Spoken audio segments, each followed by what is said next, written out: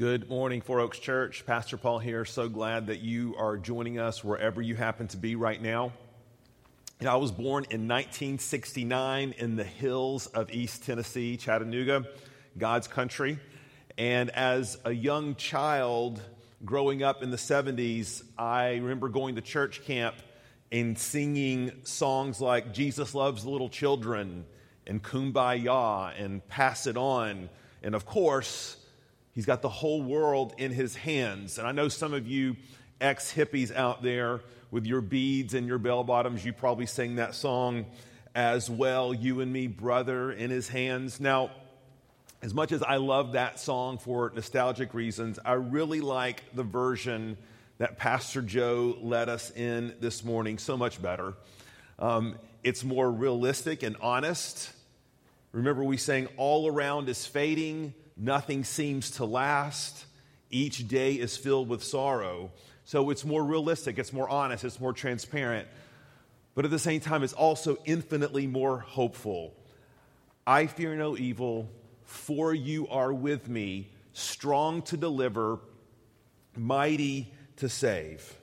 And this, in essence, is why we are in 1 Peter this season, taking a little break from Genesis. See, Peter is writing to a suffering people who are in desperate need of a living hope. And as I was listening to Pastor Josh, who's the lead pastor over our East congregation, he had a great quote from last week, and I'm going to totally steal it from him this morning. And he says that, hope is not a Christian thing. Hope is a human thing. And that is so right. Every single person on planet Earth is looking for hope, trusting in something. And seasons like this, do they not? They reveal something about what you and I have been hoping in. It reveals where we've put our trust, where we've put our security. And Peter is writing because he wants to give us an enduring hope, a living hope. And last week we introduced this book by talking about the idea that this living hope is none other than Jesus Christ Himself. Peter tells us that it's through Jesus that He has caused us to be born again, and that He didn't just begin the process of our salvation, He is going to carry us till the end. That's why He uses words like kept and guarded to describe this idea that God is standing watch over our souls, that He is guarding us for an inheritance that is unfading, imperishable, undefiled. In other words, everything this world is not. And as we continue on in Peter is going to prepare here in verse 13 and following to sort of pivot. He's going to go from theology to practice. He's going from doctrine to life. He's going to tell us to prepare our minds for action. He's going to tell us to pursue holiness. He's going to exhort us to be a witness, to be on mission, to serve and die for the Lord, to serve and die for the world. But before we get there, tucked right into the tail end of this amazing section on living hope are 3 or 4 little verses here. And these little verses, I think, are the glue. They are the bridge. They are the connection point from this amazing salvation Peter is talking about to living a life that's transformed by the grace of God. And let me just kind of encapsulate what I think these 4 verses that we read this morning, what they're saying, sort of in my words, and then we're going to unpack them together. And here's the essence, I think, of what we find in 1 Peter 1:10 through 13. Christian, set your hope on Jesus by remembering your salvation. Ponder, study, and meditate on the grace of Jesus Christ that has been revealed to you in the Word of God. And as you do this, a living hope will be weaved into your soul just as it was for the prophets. I'm going to read that one more time. And if you miss it, you can go back and watch this again later. But it's compelling. I think we need to let this sort of seep into our souls. Christian, set your hope on Jesus by remembering your salvation. ponder, study, and meditate on the grace of Jesus Christ that has been revealed to you in the Word of God. And as you do this, a living hope will be weaved into the fabric of your soul, just as it was for the prophets. Let's pray and commit our time to the Lord. Lord, it's not a matter of do we have hope, it's where is it?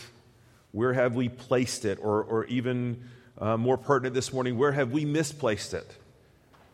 And so, Lord, you are calling us to set our hearts firmly on the grace of Jesus Christ by remembering what he has done for us, by remembering him. And so, Lord, guide our time this morning. The same Spirit that caused us to be born again, the same Spirit that resurrected you, Jesus Christ, from the dead, is the same Spirit that lives in us, and we're asking for his help. In Jesus' name we pray. Amen. 2 points this morning, 2 points only. They both evolve around this idea of Peter's discussion of the prophets, and here they are. First, we're going to talk about the prophecies of the prophets, and then we're going to talk about the posture of the prophets. Let's look first at the prophecies. Who were these prophets that Peter is talking about in verse 10? It seems pretty clear that Peter is referring to those people, those men who came before Jesus, primarily in the Old Testament, who spoke on behalf of God to the people of God. It's those figures you grew up learning about in Sunday school on the felt boards, or the very bad graphic clip art on your Sunday school material, but men like Moses and Samuel and Isaiah, and the last prophet of the Old Testament running into the New Testament, John the Baptist. And Peter reminds us that what they were prophesying and writing about, in essence, and he tells us in verse 10, is this salvation. In other words, the salvation that has appeared, that Peter has been talking about, the salvation of Jesus Christ, through whom we have salvation of our souls. Peter says this, in fact, is what the whole Old Testament was about. This is what they have been, the writers, the men who've been prophesying, have been pointing to. And it reminds us again that the Old Testament is not just a neat set of stories or moralisms in which we draw life lessons from, although we do draw life lessons. But they were actually filled, and here Peter reminds us in verse 11, with the Spirit of Christ. So in other words, as the Old Testament writers were writing, receiving these prophecies, they were being inspired by the Spirit of Christ to write about Christ himself. And Peter emphasizes this to us in his second letter, 2 Peter 1. Listen to this. He says, knowing this, first of all, that no prophecy of Scripture comes from someone's own interpretation. In other words, the Old Testament prophets weren't just making this up. For no prophecy was ever produced by the will of man, but men spoke from God as they were carried along by the Holy Spirit. Now, when the Old Testament writers received these prophecies and they wrote down these prophecies and they preached this word to the people of Israel, what Peter is saying is that there are some things that they knew, some things they understood, but some things that they didn't. In fact, many things that they didn't. And we see this all throughout the Old Testament. For example, Habakkuk. And God is revealing these visions to him and giving him these prophecies about the future and the day of the Lord. And Habakkuk is just saying, what are you doing, God? I don't understand this. And God is saying, Habakkuk, if I were to tell you, you wouldn't believe me. So there's some things they didn't know. They didn't know when this was going to happen, when the Messiah was going to come. They didn't know who the Messiah was going to be exactly. There was all this stuff shrouded in mystery. But Peter wants us to know there was something that was very clear to them. And this is so important for us, Four Oaks. As we are coming to the Word of God and we're saying, God, distill your Word into our heart. Give us a living hope through your Word. What are the essential things Peter is pointing us here to that we need to grab a hold of through the Word of God? And verse 11 tells us. Here Peter tells them as the prophets were inquiring, as they were searching, that the Spirit of Christ in them was indicating that what they were predicting were the sufferings of Christ and the subsequent glories. Now, if you were a Jew, and if you were a prophet, if you were one of the disciples, if you were Peter, this theme of glory would have been easily grasped and easily understood. The theme of the coming glory of the Lord is like the crown jewel in the diadem of the Old Testament. Every Jew knew about this. This was the day that God would return and he would put things right. He would usher in his kingdom. He would eradicate evil. People studying the Old Testament understood this idea of the day of the Lord. Habakkuk writes about it when he says this, "For the earth shall be filled with a knowledge of the glory of the Lord as the waters cover the sea." See, they knew, even the disciples knew, that the Messiah was going to be the one who would usher this in.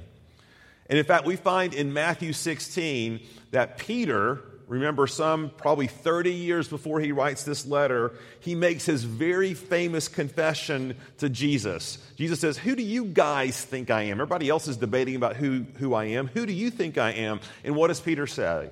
He says, "Jesus, you are the Christ, the Son of the living God." And what does Jesus say? "Yes, Peter, you are right.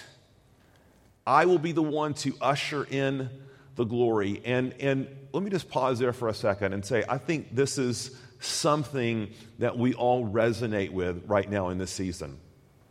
That we know when Messiah comes, when Jesus comes again, he is going to set things right. He's going to judge evil. He's going to make things the way they ought to be, and our hearts yearn for it.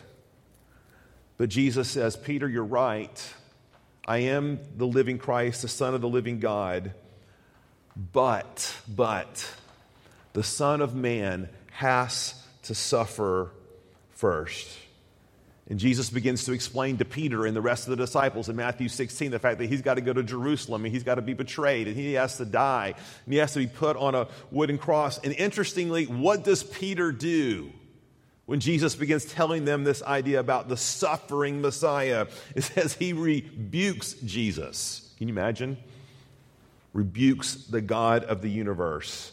To which Jesus retorts what? "Get behind me, Satan." You know, I think that's probably a highly underrated parenting technique, right? May or may not try that at home. It's kind of the ultimate parental drop the mic. But it's Jesus' point emphasizing that Peter, before there is glory, there has to be a cross. There has to be a suffering. It's been predicted from the very beginning. And understand, Peter, that the sufferings have to come first. Look back at that verse 11 here in 1 Peter 1. It predicted the sufferings of Christ and the subsequent. In other words, the things that flow from that. There is going to be a day of glory, a day of coming, a day of power, a day of permanent salvation. But Peter, if you want to be a part of my kingdom, Christian, if you want to be a part of God's kingdom, the cross has to come first. See, Jesus says, "It's my blood that opens up my glory to you."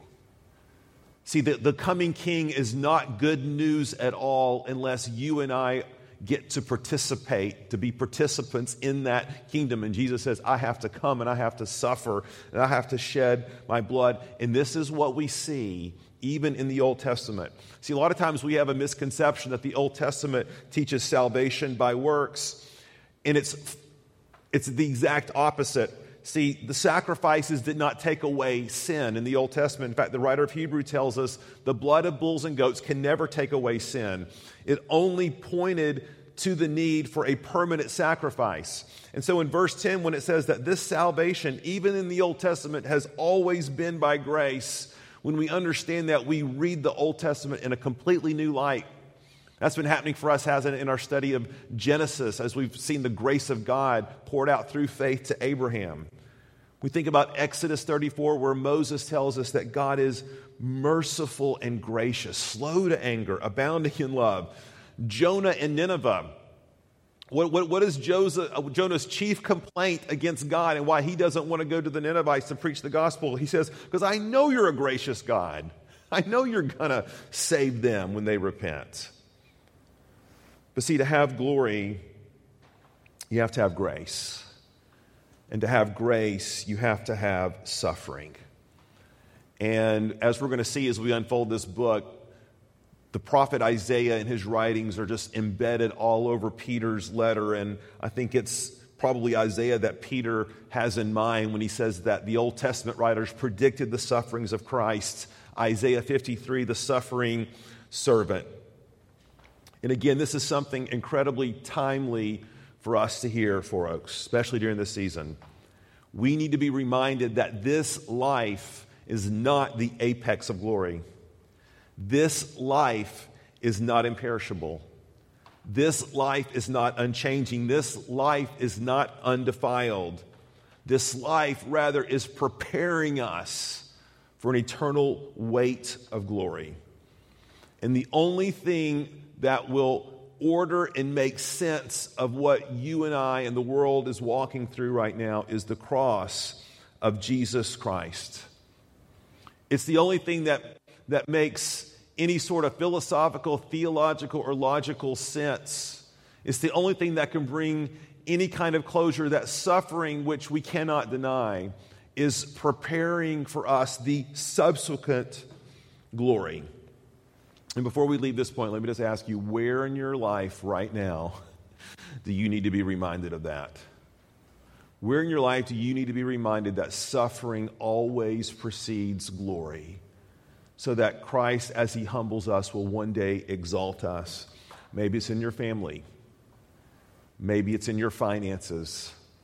Maybe it's in your job, your relationships, your dreams, your plans. So Peter says we can learn something through the prophecies of these prophets, but we can also learn something through their posture. It's our second point. Let's go there. Peter says, as the prophets received these words and these prophecies from God and wrote them down, and he uses interesting language here. He says they searched and inquired carefully. One of those Greek words, exateo, means an intensive search or examination. In fact, an urgent search. So think about the last time that you lost your keys on your way to work or on your way to the doctor or on your way to something very important. How long and in what manner did you tear up your house looking for your keys? How long did you look? Probably as long as it took, right? Until you found them. And by the way, if you're playing along at home and you have a spare key and you use that instead, that doesn't count, right? Because that destroys the illustration here. You get what I'm saying? You look until you find it. That's the nature of this word. You know, all of us are becoming experts in homeschooling quarantine style during this season. And it's requiring us, many of you as parents, to get proficient in subjects that you haven't studied in years. And what do?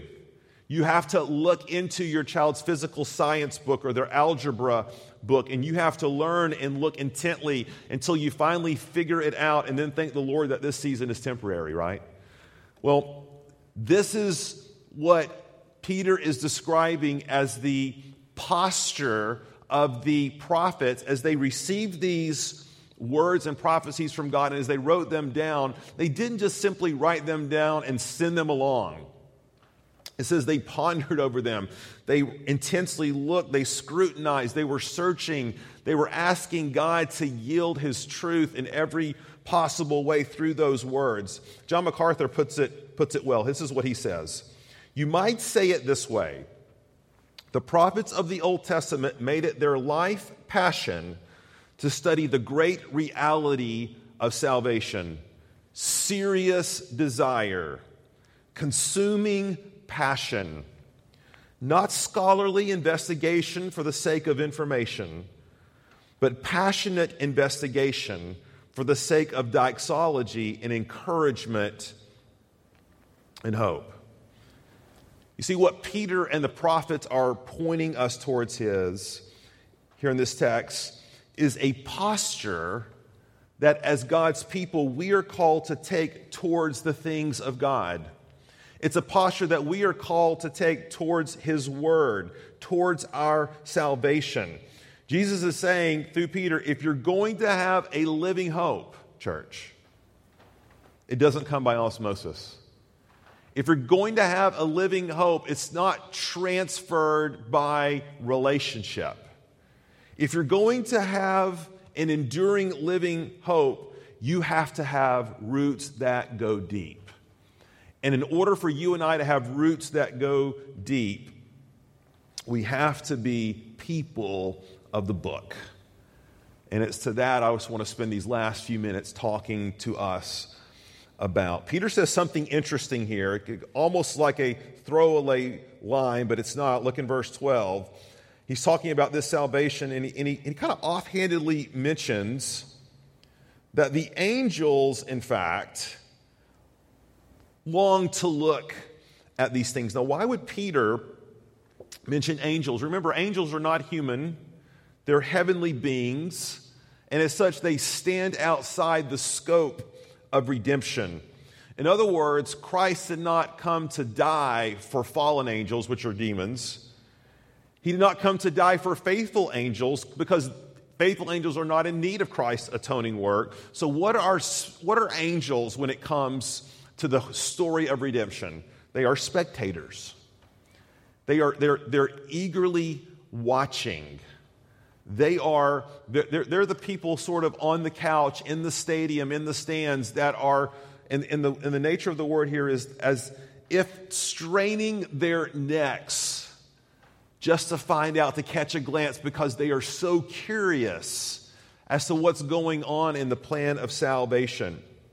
I remember when our kids were little, and if your kids are so little, you had this experience and you go to birthday parties, and this is the universal experience of little kid birthday parties.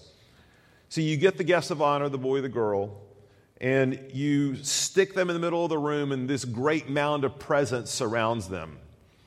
And it's very interesting what happens. All the other little kids come crowding around those presents, and they are not only eager to see what's in the presents. If you're not careful, they will open those presents for the guest of honor. And in fact, not only will they open those gifts, they might even try to take one home, right? Because it's universal. It always happens. And what are the adults invariably doing? They're in the background. They're drinking their coffee. They're checking their phone. They're much more casual. They're letting the kids enjoy their moment. Oh, they'll grow up. They'll mature. They'll learn. Do you understand now why Jesus says the kingdom of heaven is being revealed to such as these little ones? Because they understand. There is an eagerness and an expectation that children intuitively bring to the table around anything. And Peter is reminding us that it is that same intuitiveness, it's that same eagerness that the prophets brought, that the angels brought. And a question for you and I this season, are you and I bringing that kind of an urgency to our spiritual lives? Are we bringing that sort of urgency, that life and death effort to feed our souls? Or are we just sort of spiritually in the background, sipping our coffee, checking our phone, sort of just carousing down the path of laissez-faire? And Peter wants to remind us that is not going to get you a living hope. That is not going to activate the experience of walking in security with the living God. If the angels long to look into these things, Four Oaks, how much more so us? See, the prophets were serving us. They knew that this was not going to terminate in them. They knew the best was yet to come. And if they were fighting for that very privilege of knowing the time and the seasons, what is Peter saying? How much more you, believer?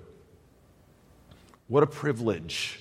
The things that they hoped for, things that they were on the outside looking in, trying to peer into the peephole to see what's behind the curtain. those things, you now have a front row seat. In fact, not only do you have a front row seat and I have a front row seat, we are on the stage of redemption itself. This drama is being acted out upon us, and Peter wants us to open our eyes. He wants our hearts to be stirred up. And see, I think Peter had this particular incident from the life and ministry of Jesus 30 years prior. We hear about it in Luke 10. I think he had this in mind. Listen to this text. Then turning to the disciples, this is Jesus, Jesus said privately, "Blessed are the eyes that see what you see. For I tell you that many prophets and kings desire to see what you see and did not see it, and to hear what you hear and did not hear it." What is the implication? But you, people of God, that time is now. So I want to call us here in these last couple of minutes that we have together.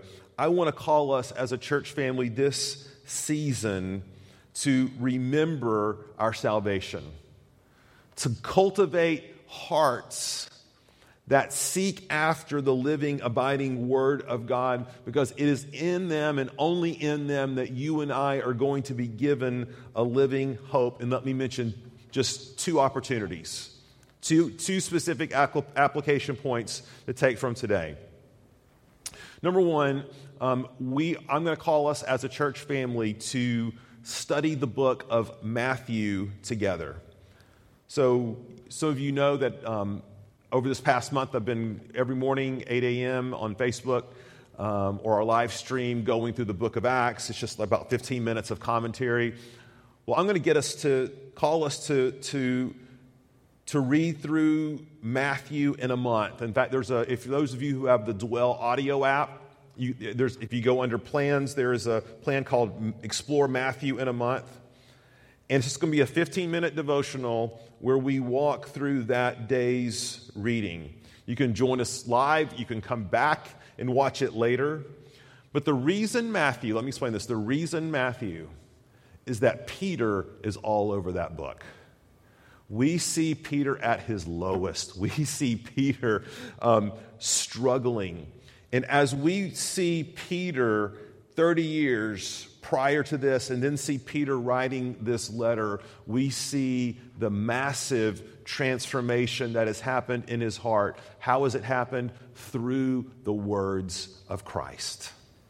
Through the study, the diligent study of those times in Peter's past when he was part of the ministry of Jesus. And as he listened to the words of the prophets in the Old Testament, as he studied those and he studied the words of Jesus, Peter says, I have a living hope. Folks, I want us to have a living hope. It comes through being people of the book. So that's one application. The second application is something we introduced you to on Friday night as part of our worship and prayer time with Pastors Joe and Pastor Scott.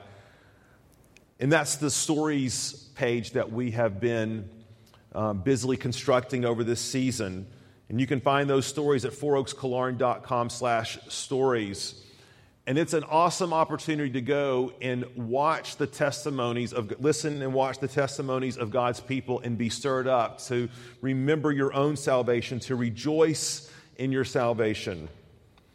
And my prayer and encouragement as you go on, as you watch those stories, and we encourage you, if you have a story to submit a story. But as you and I do that, this will be water for our souls for this season.